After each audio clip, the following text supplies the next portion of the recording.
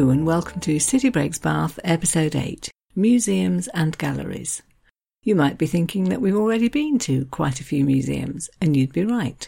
We went to the Roman Baths, for example, and to the Museum of Bath Architecture, and in the same episode as that, also to the No. 1 Royal Crescent Museum to find out more about the inside of Georgian buildings, and last but certainly not least, we went to the Jane Austen Centre. However, there are a clutch of other museums and art galleries which won't be fitting quite so neatly into the episodes that I've planned, and so I decided to collect them all together here and give them their own space. Actually, in total, 5 different places, 3 museums, 2 galleries. The museums are the Bath Museum of Fashion, which is, I think, quite well known, even in other parts of the country, and 2 smaller museums with very niche interests, but both of which can tell us quite a lot more about Bath. That would be the William Herschel Museum, dedicated to the 18th century astronomer who made one of the most amazing discoveries in astronomy ever, right here in Bath, and the Bath Postal Museum, which will not only tell you about developments in Bath, again in the 18th century, which revolutionised the postal system across England, but will also help explain where the money came from, and indeed where the stone came from, to build the streets and squares for which Bath is so well known. So the ones we covered in the 5th episode, Queen Square, the Royal Circus, the Royal Crescent, et al. And that leaves then 2 galleries, one confusingly called the Holborn Museum. I hope they don't take issue with me calling them a gallery, but it's certainly true that paintings and other objects of art are among the main displays. And finally then, the Victoria Art Gallery, definitely an art gallery. So I'm grouping together 5 institutions which could probably each have their own episode, if only time allowed, so just a little flavour of each one, focusing particularly on what you can learn about Bath from them. Hopefully just the right level of information to help you decide which ones you'd like to visit yourself when you're actually in Bath. And so, without further ado, let's get going to the Fashion Museum, which, quite apart from the over 100,000 objects which it has in its collection, is worth visiting just for the location. It's the basement floor of the assembly rooms. So when you go there, you'll be visiting the building which Jane Austen herself, and indeed many of her characters, went to for entertainments, card playing, a concert or a dance. At least one of the rooms, in use in her time, is still in use today. It's been repurposed as a cafe and tea room on the ground floor. But in fact, to get to the Fashion Museum, you need to go down into the basement, where you can enjoy the part of the collection which is on display, and which comprises all sorts of things, starting perhaps with a pair of decorated gloves from Shakespeare's time, right up to leading designers of today. I think for many people it possibly is the clothes from Jane Austen's era that they really want to see. And so I started my research by finding out a little bit about some of those. Actually, at the time of recording, the museum itself is closed because of the COVID pandemic, but you can see a good range of what they have on display online by going to their website, www.fashionmuseum.co.uk, and in the section entitled History of Fashion in 100 Objects, you'll find both of these early 19th century garments that I'm going to describe, one look at which I think you'll find takes you straight back to Jane Austen's era. They're both quite demure cotton gowns, little puff sleeves, pale in colour, and when I asked the museum staff to tell me a little bit more about them, this is what they said. So, the first one is described as a white cutwork embroidered cotton gown, which is, quote, quintessential Regency. It dates from about 1815, the year of Napoleon's defeat at the Battle of Waterloo, and it instantly conjures up Jane Austen's heroines. It also illustrates an important Regency fashion item, the spencer, a fashionable short jacket worn for warmth. Generally, a spencer was made of wool or silk, and sometimes in a bright colour. In 1808, Jane Austen wrote, quote, "My kerseymere spencer is quite the comfort of our evening walks."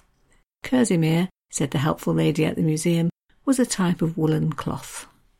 And the second dress from a similar era, about 1816 they think, is described as a white cotton frock woven with all over red and blue sprig. Actually, the pattern's quite understated, and the dress is very much of its time, as they explained to me, quote, "Long sleeves were fashionable for evening wear at this time, here with a little puff shape at the top. The effect is very demure and simple, almost childlike, and very Pride and Prejudice." They also pointed out to me that although Jane Austen wrote about clothes quite often in letters to her sister, describing something she'd worn or perhaps a new bonnet that she'd bought, in her novels only the silliest of characters speak publicly about fashion. Think Mrs. Bennet in Pride and Prejudice, for example. But I absolutely wouldn't like to leave the impression that it's all 18th century, because there's a whole range of other things. The oldest garment in the collection, for example, is an Elizabethan man's shirt, made of soft cream linen and decorated with blackwork embroidery, thought to date from about 1580, possibly 1590. As an example of something much more modern, there are 2 dresses donated by Dame Margot Fontaine, the ballet dancer, one of which was an Yves Saint Laurent sleeveless cream woolen shift dress, quite unusual because although it is a cream shift dress, it has a black cross design across the whole garment. As a contrast to that dress, which must have exuded modernity when Dame Margot first wore it, she also donated a Christian Dior blue sequined evening dress, full length, blue tulle, just stunning. And something else which the museum does, which gives a very interesting history of the development of fashion, is their Dress of the Year collection. So every year since 1963, a fashion journalist or someone else of importance in the world of fashion has been invited to choose one outfit which they think represents that year, and you can see them all on display right here. The very first outfit in 1963 was a Mary Quant cream woolen dress worn with a cream chiffon blouse and a trilby hat. By 1967 they'd gone quite psychedelic, as befitting the 60s, and the garment chosen was an orange and pink trouser suit. There are wedding dresses, one from 1975 and another from 1995. There's a lady's pinstriped trouser suit from 1992, representing the yuppie era. And a more recent addition in 2017 was a slogan t-shirt. So alongside a black tulle skirt and a black wool jacket went this t-shirt with the slogan right across the chest, "We should all be feminists." So it's a museum which covers fashion from many past eras, but which also makes sure that it's staying current and indeed looking into the future. A fascinating visit then for anybody with an interest in fashion, and also a nice marker right in the centre of Bath, reminding us that the city has been a centre of fashion for centuries, and perhaps its heyday was in Georgian times, when it rivalled London in terms of the outfits that were seen being worn, and in the many, many different sorts of clothing shops in the city, where the wealthy, perhaps down for the season, could spend their money and keep up to date. So I'd like to take a moment just to think a little bit about that. We know that in the late 18th century Bath, there were shopkeepers in places like Milsom Street who claimed to have come from London to have opened a second branch here. There was a milliner, for example, Mrs. Goldsmith, who had a shop in Milsom Street here in Bath and a second one in London's Old Bond Street. No railway, of course, in those days, so popping up to London wasn't that simple, and so Bath shopkeepers made a point of importing London goods in bulk to keep their wealthy customers happy. Boxes of kid gloves, perhaps, or dresses which claim to have been modelled on the latest from Paris. And here are the authors of A Traveller's History of Bath, Richard and Sheila Tame, describing some of the incredible array of goods which were sold here. Quote, "Purveyors of fashionable clothing often sold accessories such as umbrellas, canes, whips and spurs, and most notably an extensive selection of exotically named products, allegedly beneficial to health or beauty. Alfred's excellent composition for removing superfluous hair from the face and arms, Royal Prussian paste to prevent skin being chapped, pimpled, sunburnt, freckled, etc. And my personal favourite, Donna Maria's beautifier and restorer of relaxed bosoms. They explain whereabouts in Bath you found all these fashionable shops. Milsom Street, Stall Street, Gay Street, North Parade. All of this information very much giving the idea that Bath was a place where fashions were kept, money was spent, and people were keen to have the very latest. We've talked in a previous episode about the fact that 19th century Bath went into a sort of genteel decline. People started visiting Brighton and Weymouth for their cures, but perhaps surprisingly there didn't seem to be a corresponding decline in the idea of Bath as a centre of fashion and shopping. And Richard and Sheila Thames quote an observer writing in 1887 who makes this very clear. Quote, "The shops of Bath are a revelation to the stranger, and give token of the fact that Bath is still the centre of fashion and luxury, not only to the fashionable visitors, but to the whole of the west of England. Kings of Milsom Street would do credit to the Rue de Rivoli, or Regent Street, for sustained splendour and gorgeous raiment." And so it does seem fitting that the Fashion Museum is sited right here in Bath. Perhaps less obvious until you know the story is why is there a museum dedicated to the astronomer William Herschel here in Bath? Well, the reason is really that he lived here in Bath during the period when he made his most well-known discovery, that of a whole new planet, no less. He lived at 19 New King Street, and there today is the museum dedicated to him and to his work. He was an experimenter, a designer of telescopes. Sir Patrick Moore, no less, called him, quote, "the greatest telescope maker of his day." His day, at least the time when he lived in Bath, being the 1780s. And such was the optical quality of the telescopes which he designed while he lived in Bath, that people could suddenly see much further into space than they'd ever been able to before. He designed some 7-foot telescopes, which he sold to other people, and then he began to think a bit bigger, building 10, 20 and even 25-foot telescopes. All of this in a workshop which he created at New King Street in a room next to the kitchen, where he had a furnace and a smelting oven, stockpiles of horse dung, which apparently are needed to make the moulds, and where one day all of this combined with almost catastrophic results. He and his brother were doing one of their experiments. In fact, they were pouring, or trying to pour, 538 pounds of speculum metal into a mould made of horse dung. This does all sound rather unlikely, but the place where I obtained this information assured me, in fact, that this method of casting is still used today to make church bells. Surely not with actual horse dung. Anyway, what we do know from the diary of William's sister Caroline, who lived in the house too, was that the effects were both unforeseen and rather dramatic. She wrote, "Both my brothers were obliged to run out of opposite doors, for the stone flooring flew about in all directions as high as the ceiling." If you go to visit and you go into the workshop and look at the flagstones, you can still see signs of this event.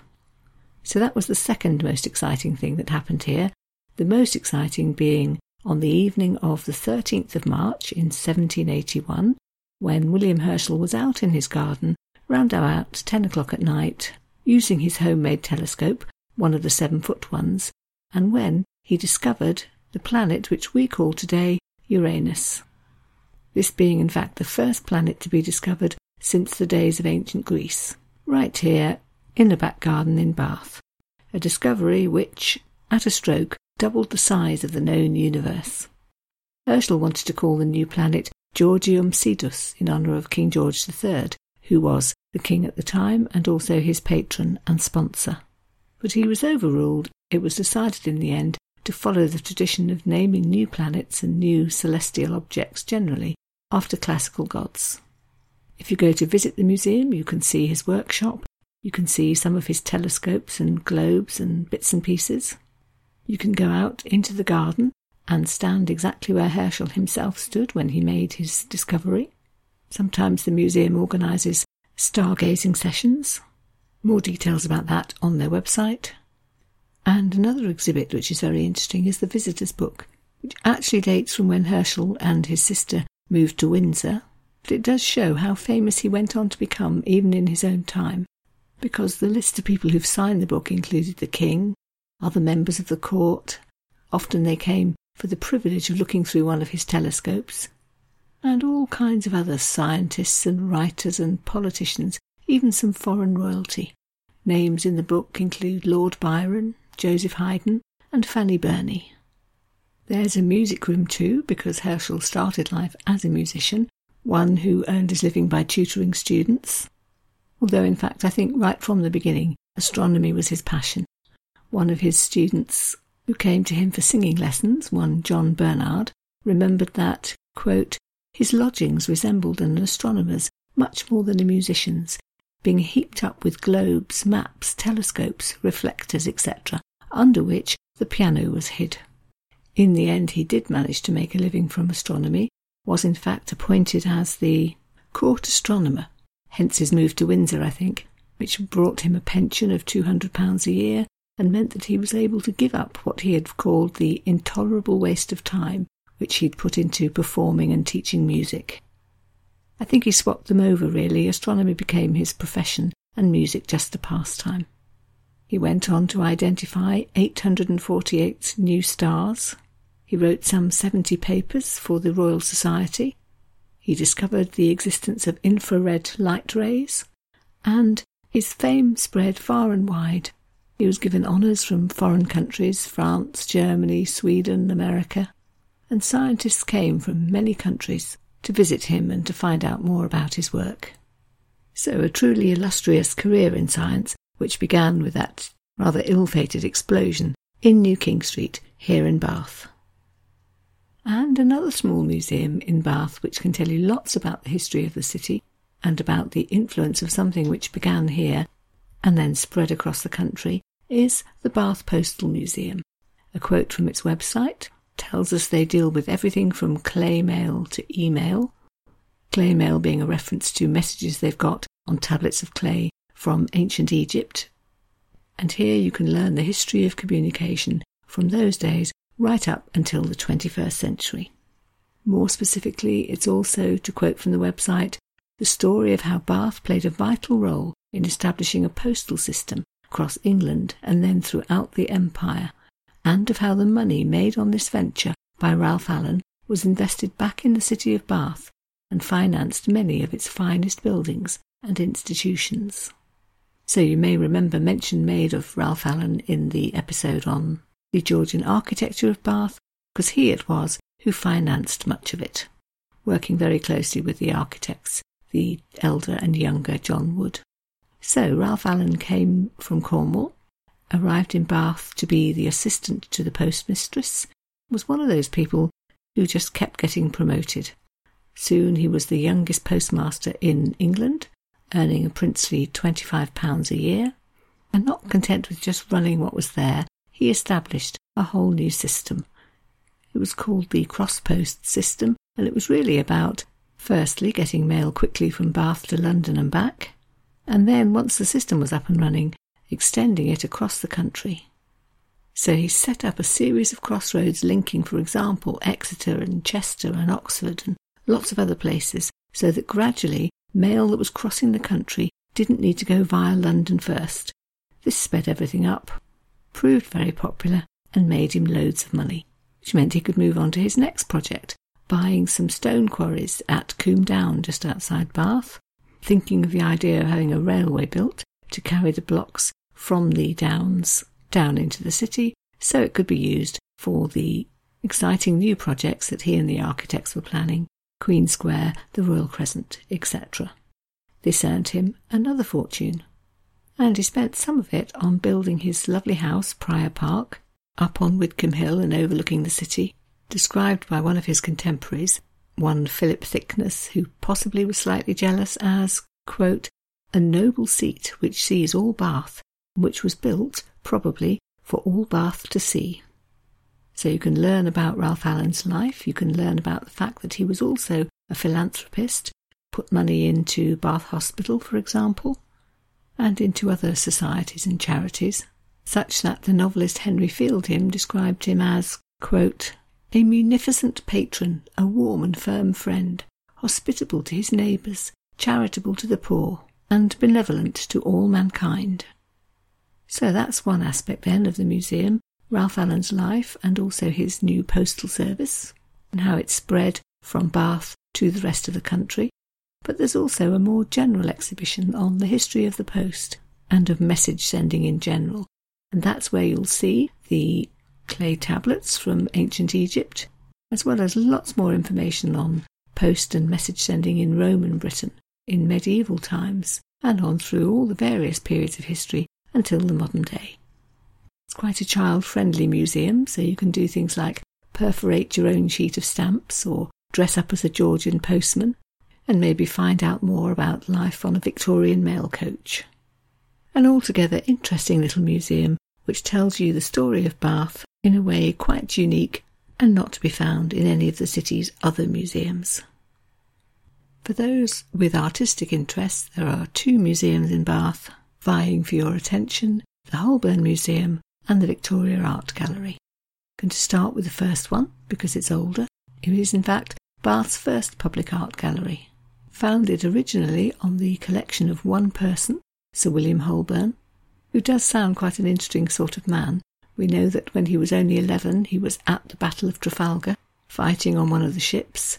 Much of the biography in between that and becoming famous seems a little hazy.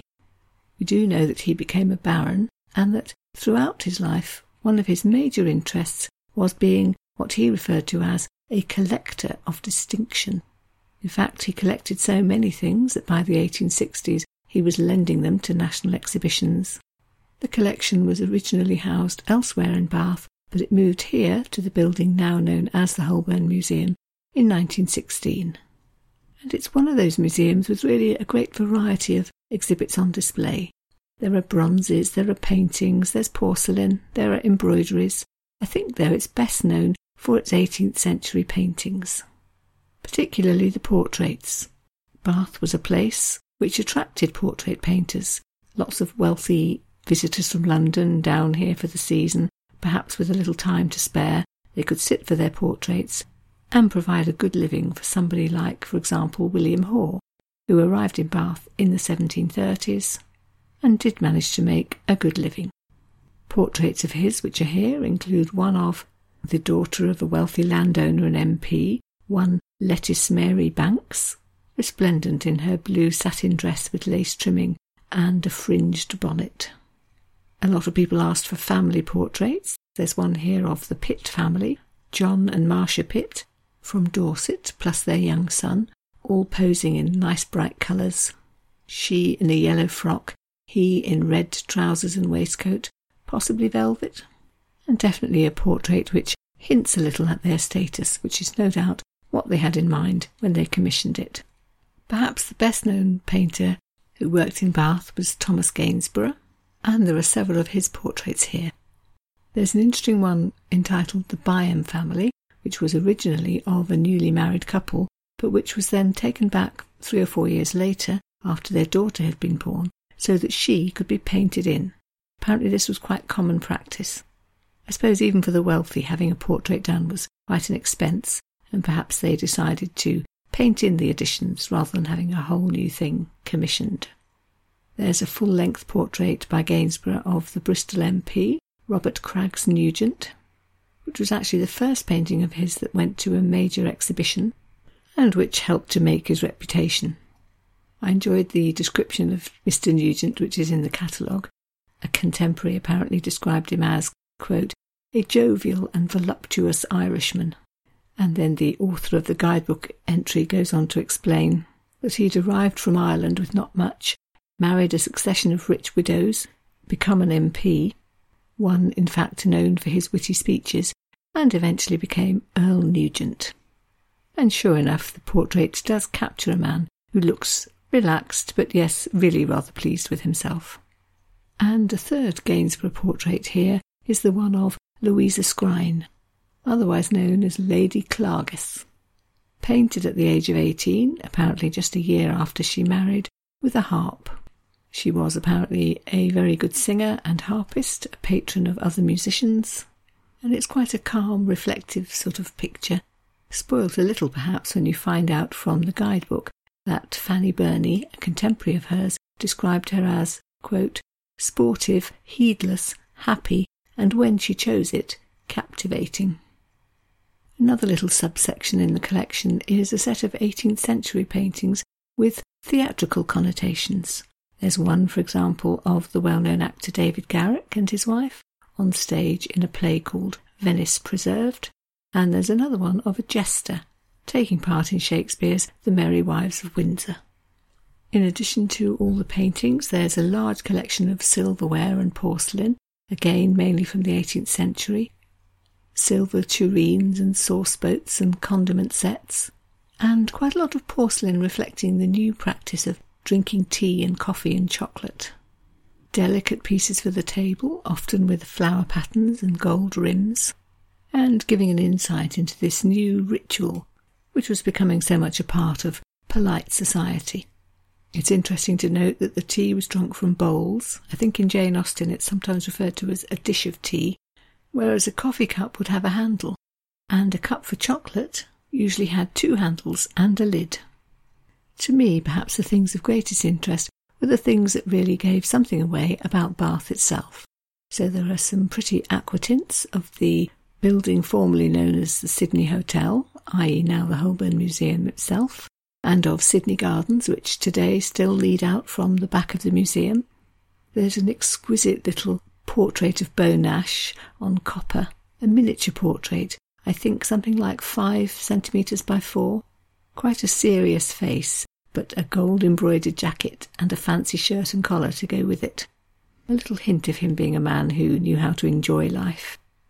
There's also a portrait of Henrietta Laura Pulteney, the young heiress after whom so many of the surrounding roads are named, Henrietta Street, Laura Place, Pulteney Street, painted in about 1777 and showing her wearing the clothes of the day, a muslin frock, a little white cap, and, because she was from a very well-off family, also an overdress of embroidered gauze. She's shown at the age of about 10 or 11, a very innocent picture of her dancing through a wood, picking some flowers, and giving nothing away of the fact that she became a very able businesswoman, using money inherited from her mother and working alongside her father to extend this side of Bath, and eventually becoming known as, quote, the richest spinster in Europe.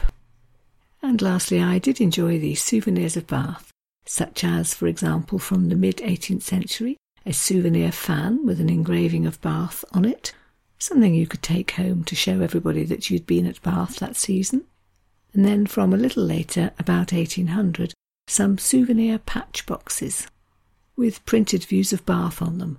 I saw one of the Abbey, one of South Parade, and one which was engraved, a trifle from Bath.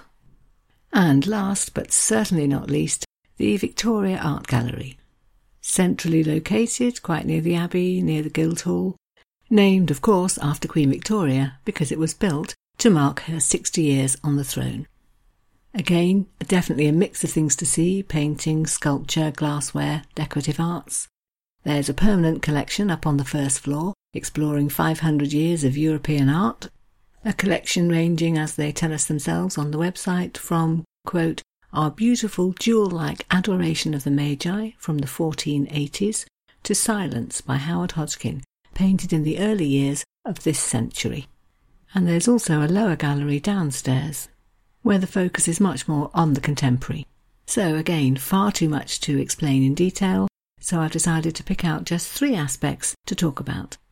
And the first one, actually in common with the Holborn Museum, is the idea of portrait painting, because that really was the thing in Bath in the 18th century. The wealthy visitors who flocked here for the spa were often keen to have their portrait painted, which meant that some of the best portrait painters were keen to come to Bath. And top of the whole lot, and certainly the best known one today, remains Thomas Gainsborough. And perhaps I can pause a moment for a very mini biography of him. He wasn't originally a West Country man. He was born in Suffolk. He did his artistic training in London, and having spent 6 months in Bath trying out the market and realising that yes, here was a place where he could make his living from painting, he moved down and eventually spent 16 years in the city, doing what he himself once called, quote, picking pockets in the portrait way. He painted not just portraits but also landscapes, and there is an idea that actually he preferred the latter, but unfortunately it was the former, the portraits, which sold and allowed him to continue making his living. In one of his letters he apparently referred to portrait painting as the cursed face business. But the fact remains that while he was here, it was the portraits which sold and not the landscapes, even though they are much more popular today. It wasn't long before he began to do really rather well. Some of his paintings became quite well known, so his painting of the Bristol MP, Robert Craggs Nugent, for example, was exhibited by the Society of Artists in London. Other clients included Georgiana, future Duchess of Devonshire, but probably more lucratively, he was very popular with his other slightly more ordinary Bath clients because he was a witty conversationalist, he made the sittings enjoyable, and so there was always a queue of people waiting to have their picture painted by him. All of this meant that eventually he was able to move to 17 Royal Circus and to raise his prices. When he first arrived in Bath, he was charging 5 guineas for a Head and Shoulders portrait, and that went up to 20, whereas his charges for a half-length portrait increased from 8 guineas to 40. He was one of the 40 founding members of the Royal Academy in London, and in fact, in the end, the pull of London was too strong, and he moved back there in 1774, leaving Bath behind and setting up on Pall Mall, another really rather exclusive address. Here in the Victoria Gallery, you can see Gainsborough's portrait of Thomas Rumbold, a successful merchant with the East India Company, painted around 1770. Another 18th century portrait painter who was popular in Bath was one Johann Zoffany. He too had London connections, worked for the royal family, and was deemed to be particularly good at painting children. And here in the Victoria Gallery you can see his painting of one Sophia Dumergue, who was aged about 12 in 1780 or thereabouts when the painting was done. Her rather sophisticated clothes, a headdress, a pair of kid gloves, show that she's on the brink of adulthood, but he's included too a kitten, giving the idea that actually she hasn't totally left childhood behind. Sophia's father, one Charles Dumergue, who earned his living as the royal dentist, was also painted by Zoffany, and that picture too hangs here. The staff at the Victoria Gallery explained to me that in fact in Bath in the late 1700s there were many different portrait artists all vying for trade. There was, for example, Thomas Lawrence, and 2 pictures that they have by him include a portrait of Catherine Lindsay and a self-portrait drawn when he was only 14, and which the staff described as being really self-assured. Then there was William Hall, mentioned I think in connection with the Holborn Museum as well, and at the Victoria Gallery they have what they describe as an exquisite self-portrait in pastel by him, and then slightly younger than Gainsborough, but quite keen to perhaps fill his shoes, was someone called Thomas Barker. And this is what the gallery staff had to say about him. He was, quote, a local boy who was talent-spotted and funded by a local businessman.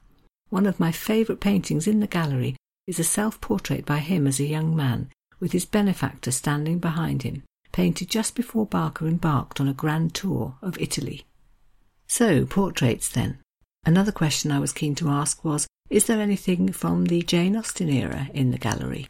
And I was advised that a good way to research that would in fact be to go online. If you Google Victoria Gallery and Jane Austen exhibition, I think you'll find the relevant section, which is all about a special exhibition they held a few years ago, where every single artwork comes from their collection, although most of them are not currently on display, and you can click on any one of the 8 categories of the exhibition and find your way to pictures which are relevant. So the categories include things like Jane Austen in Bath, entertainment, medicine, Northanger Abbey, persuasion and romance. And finally I was interested in pictures of Bath itself. I spotted a picture by John Nash called The Canal Bridge in Sydney Gardens, which was painted in the mid-1920s, and manages to show all at once both the beautiful, elegant park which is Sydney Gardens, which had been a commercial pleasure garden for decades, and also the reference to the Industrial Revolution, which is the Kennet and Avon Canal, dug into the gardens at the turn of the 19th century. The comment on the museum's website describes the picture as follows. Although the canal changed the character of the gardens, Nash shows in this painting how it in fact adds to their picturesque beauty. Indeed, the whole atmosphere of the picture is quiet, subdued and understated. There is a sense of man and nature in harmony. In fact, the gallery has another 5 paintings by Nash of Bath, though those are not usually on display, but they tell me they have paintings by other artists, pictures of Bath from a similar period, such as, for example, some by Walter Sickert.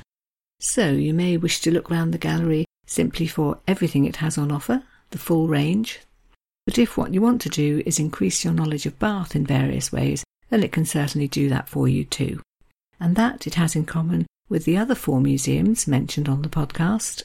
So I hope between them they give you a little more information about the city and a few ideas for a morning or afternoon out if you are visiting. And that brings me to the end of what I wanted to say about the museums, and thinking ahead to next week, where I'm going to call the episode Parks and Walks. We'll go back in time to some of the parks that were features of particular eras, so the Georgian Pleasure Garden that was Sydney Gardens, for example, or the Victorian splendour that is Victoria Park. And the section on walks can also refer back to the time when a little promenade in Bath was one of the things to do during the season, but also come right up to date with 1 or 2 suggestions for city centre walks that you might enjoy, and 1 or 2 more for slightly longer outside the city ideas. One which will take you along the canal out of the city, and another which will take you up and out of the city and then all round it. A 6-mile adventure with lots to see and lovely views, known as the Bath Skyline Walk. So please do join me for that, and for the meanwhile, thank you very much for your kind attention in listening, and goodbye.